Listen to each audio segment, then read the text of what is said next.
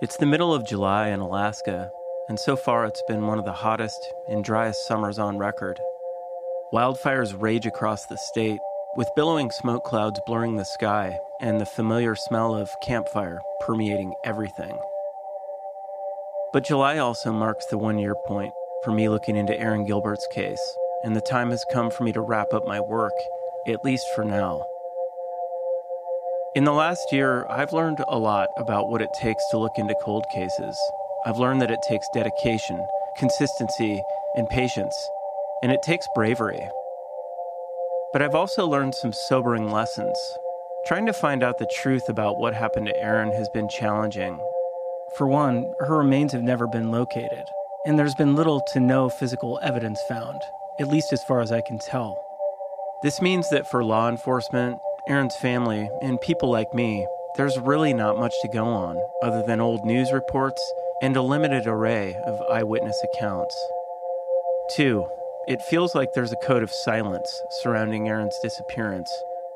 Erin's date, Dave Combs, remains silent, leaving the details and timeline of July 1st, 1995, murky.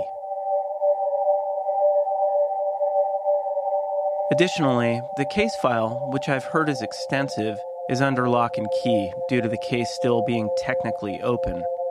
Obviously, the cold case unit has their reasons for keeping the file under wraps, but still, I can't help but feel like being able to read that case file would clear up a lot of questions. But then again, maybe it wouldn't. Third, the eyewitness accounts, at least from the people I spoke with, although intriguing, were fairly vague, particularly when describing the man they saw Erin with. I also heard that Erin was seen at Max's Bar and Grill that night, but I was unable to find anyone else to corroborate that story.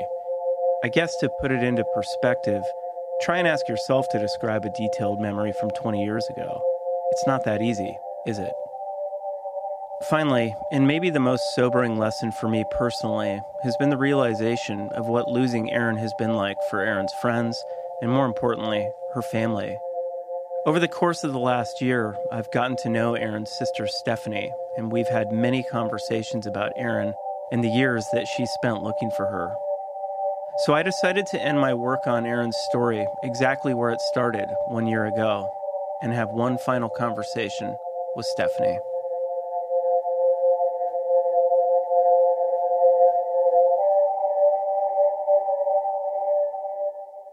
You know, the first thing that I wanted to ask you is, where are things with you and your family as far as where you're at with Erin's case? And I guess you guys on your end trying to figure out the truth of what happened.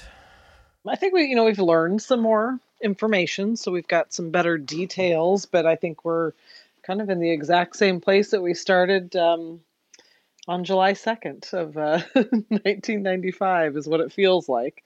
You know, we are just still looking for her and hopeful that we will find out where she is. So, and what happened to her. You and I have had a lot of conversations in the last year, and I felt like you were feeling hopeful, you know, that Detective McPherson was in charge of the case. And I mean, how are you feeling just about where all that's at with the Alaska State Troopers? I feel really good about them. I think we have a good relationship. I think I ask for things. They're very responsive. It's been good. You know, I was looking back at some of my emails, and I think we really began looking into this very heavily 2 years ago. And I feel like July might be the same date that, you know, a year before you and I did. And obviously we had worked with Detective Gallen before that, and then the original investigators. But no, I really like Detective McPherson. I think he is very good at what he does, and he's sensible, and he's, you know, I believe in him. So I know that, like, this hasn't been easy, and I know that there's been some, you know, like you and I have had to have some tough conversations just because this has been not an easy process. It hasn't necessarily been easy for me, and I know that it hasn't been easy for you, and that it's brought stuff up. But I mean, how are you feeling about just the podcast in general? I feel really good about the podcast. I mean, it's been wonderful. I mean, I would guess We've probably gained about 400 followers on her site since the podcast started. So that's incredible. Right. And what that does is that when I put something out, it allows it to spread further and further. So, for example, when I did the video, that got to 5 or 6,000 pretty darn quick. Wow. And that's the power of having those additional followers. So Right. even 100 more followers can exponentially spread information. And then hopefully the goal is that someone hears something that triggers a memory, or perhaps the person who knows something. And so it's all about that influence and that communication. So the podcast has really been just an incredible feature in trying to find Aaron. So. Yeah, that's great to hear. I don't know. I had like these pangs of hope, like thinking, I'm gonna figure something out. I'm gonna find something out, and that's been tough. In it, as I was thinking about, how to circle that around into this conversation, and what it's made me just realize is like, if I feel that way, like I can't really imagine how upsetting and hard this has been for you for like 24 years. Yeah, it's a keep your head up game. It is, you just don't give up. You have, it's a lot like life. You just, you have good days, you have bad days, you have frustrating days, you have, oh, I had a small win today. It's in many ways, it's just the same thing. It's just, we get up every day. We hope that we find her today. I always say that in the morning when I get up, maybe today's the day. And I just don't give up. It is hard, but if you give up, then whatever happens to me, then that person wins. And I am a competitive person. Right. I always have been. So I can look for a long time. I am patient. So I believe we will solve this. I absolutely believe that. Right. Do you have some goals for yourself this next year, as far as any things that you'd like to try and work towards involving Aaron's case? There's lots of different ideas, if you will, about finding people. There's in Puyallup, Washington, the police department there was looking for a missing girl, and they put out I don't know if it was a video podcast or it was just a message, and it was actually from the girl. She's obviously hasn't been found, but so it's a pretend letter from like from her perspective, from the victim. And so there's that piece I've looked at. Wow.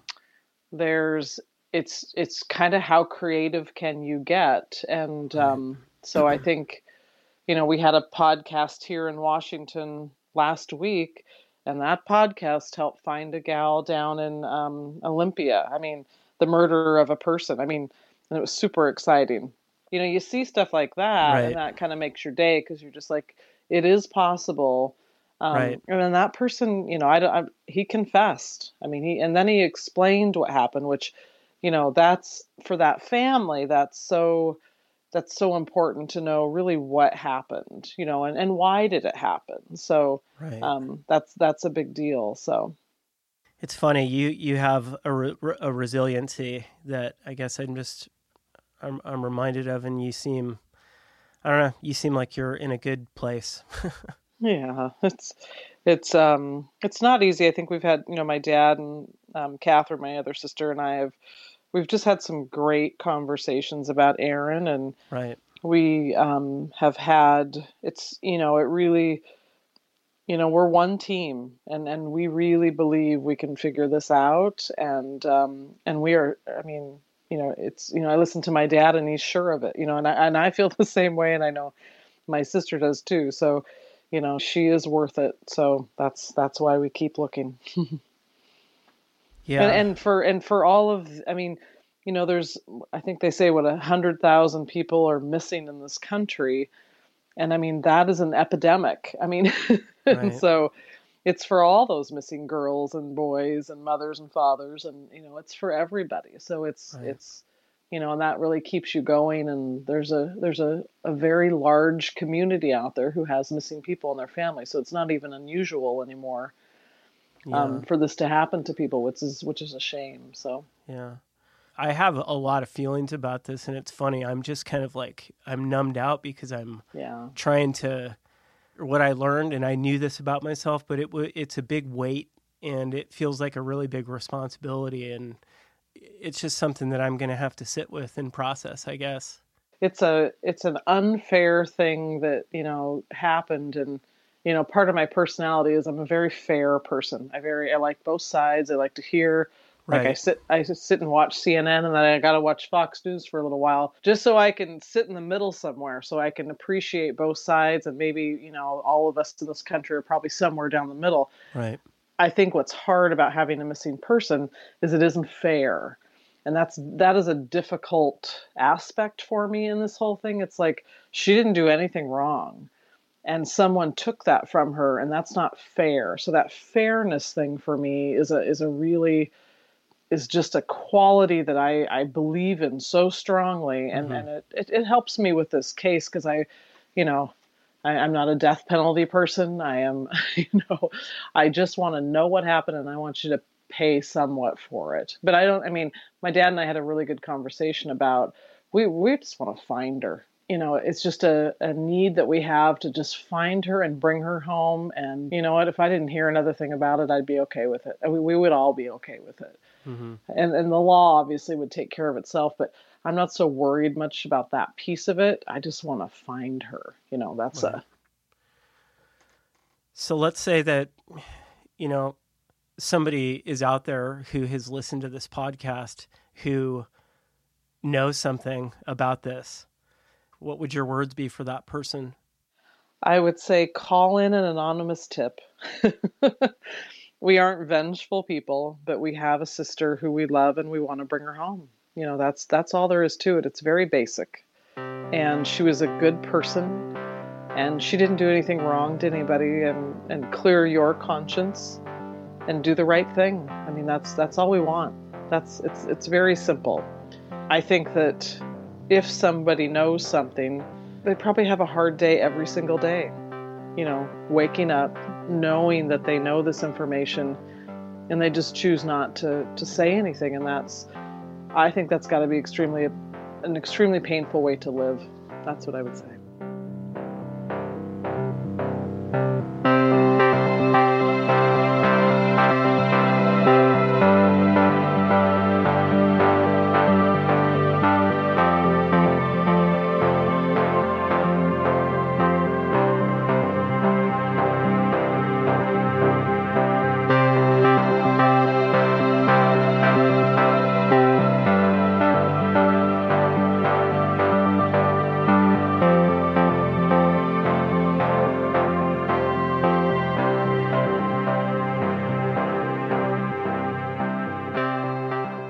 Although it's impossible to put myself in Stephanie's shoes, it's clear that her character, her level of acceptance, and her resilience through adversity is remarkable.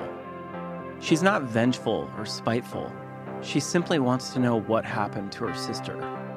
And as disheartening as it's been to not find answers, to not be able to find out the truth of what happened after all these years, she's still not going to give up. She'll continue to wake up each day like she has for the last 24 years, and say to herself, today's the day we're going to bring Erin home.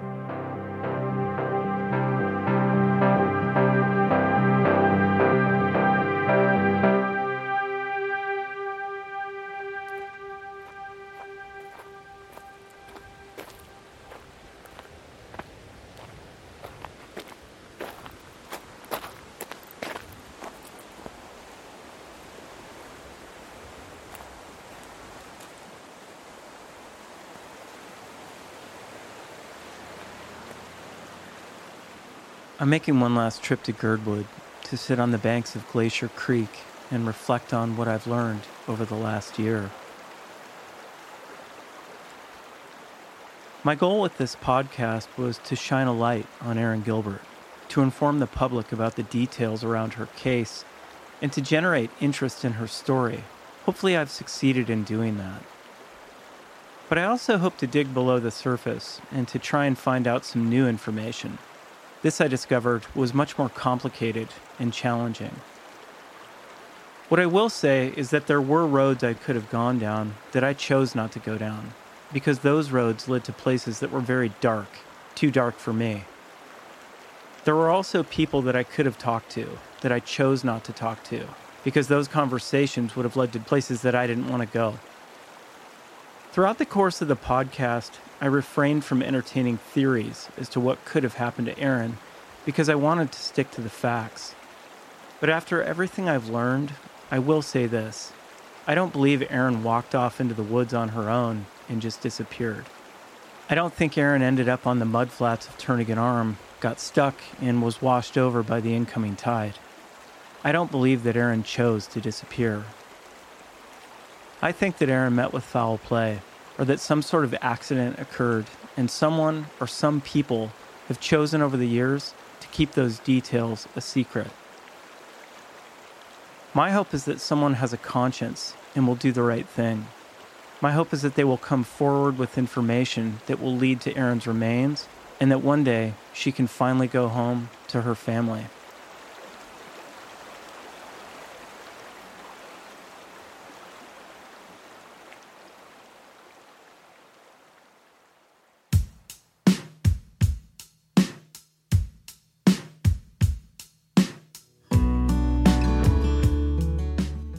If you or anyone you know has any information about the disappearance of Erin Marie Gilbert, contact the Alaska State Troopers at 907-269-5511. Alaska Unsolved is written and produced with original music by me, Evan Phillips, with additional music composition by James Glaves. The editing and post-production is by PodPeak, providing creative audio solutions for podcasters, filmmakers, and brands. You can learn more about the work they do at podpeak.com. Hey, if you enjoy the show, please consider leaving a review on Apple Podcasts or wherever you listen to podcasts. Don't forget to follow us on social media. And if you enjoy Alaska Unsolved, if you want to support the work we do from the ground up, you might consider becoming a monthly backer on Patreon. Just go to patreon.com/Alaska Unsolved and you can sign up there. All right, friends. Well, thanks for listening today. Take care of yourselves, and we'll see you next time on Alaska Unsolved.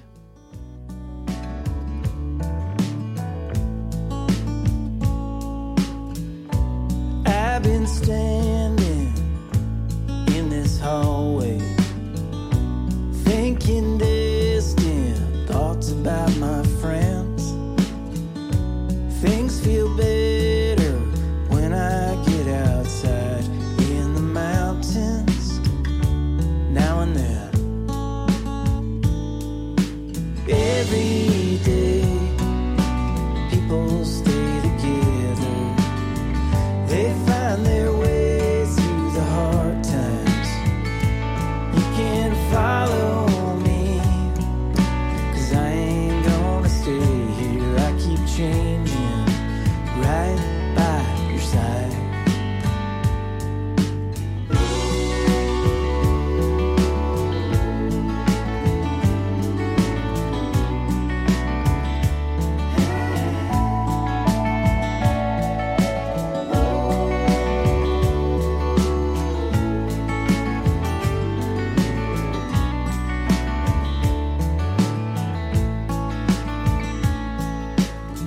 I come alive when I'm by your side. There's a light in the distant haze, and there was a time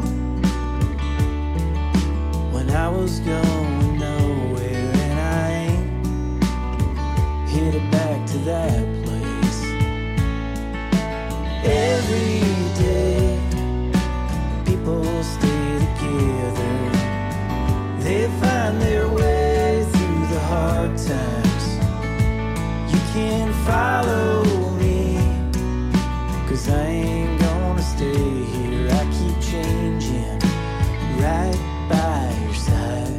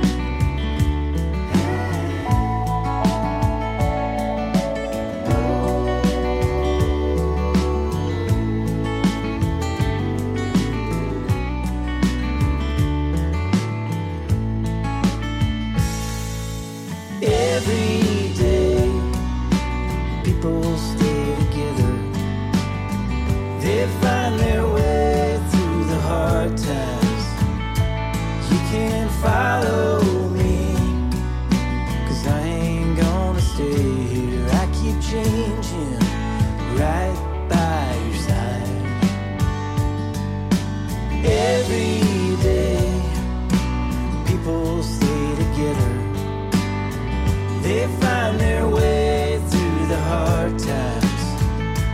You can follow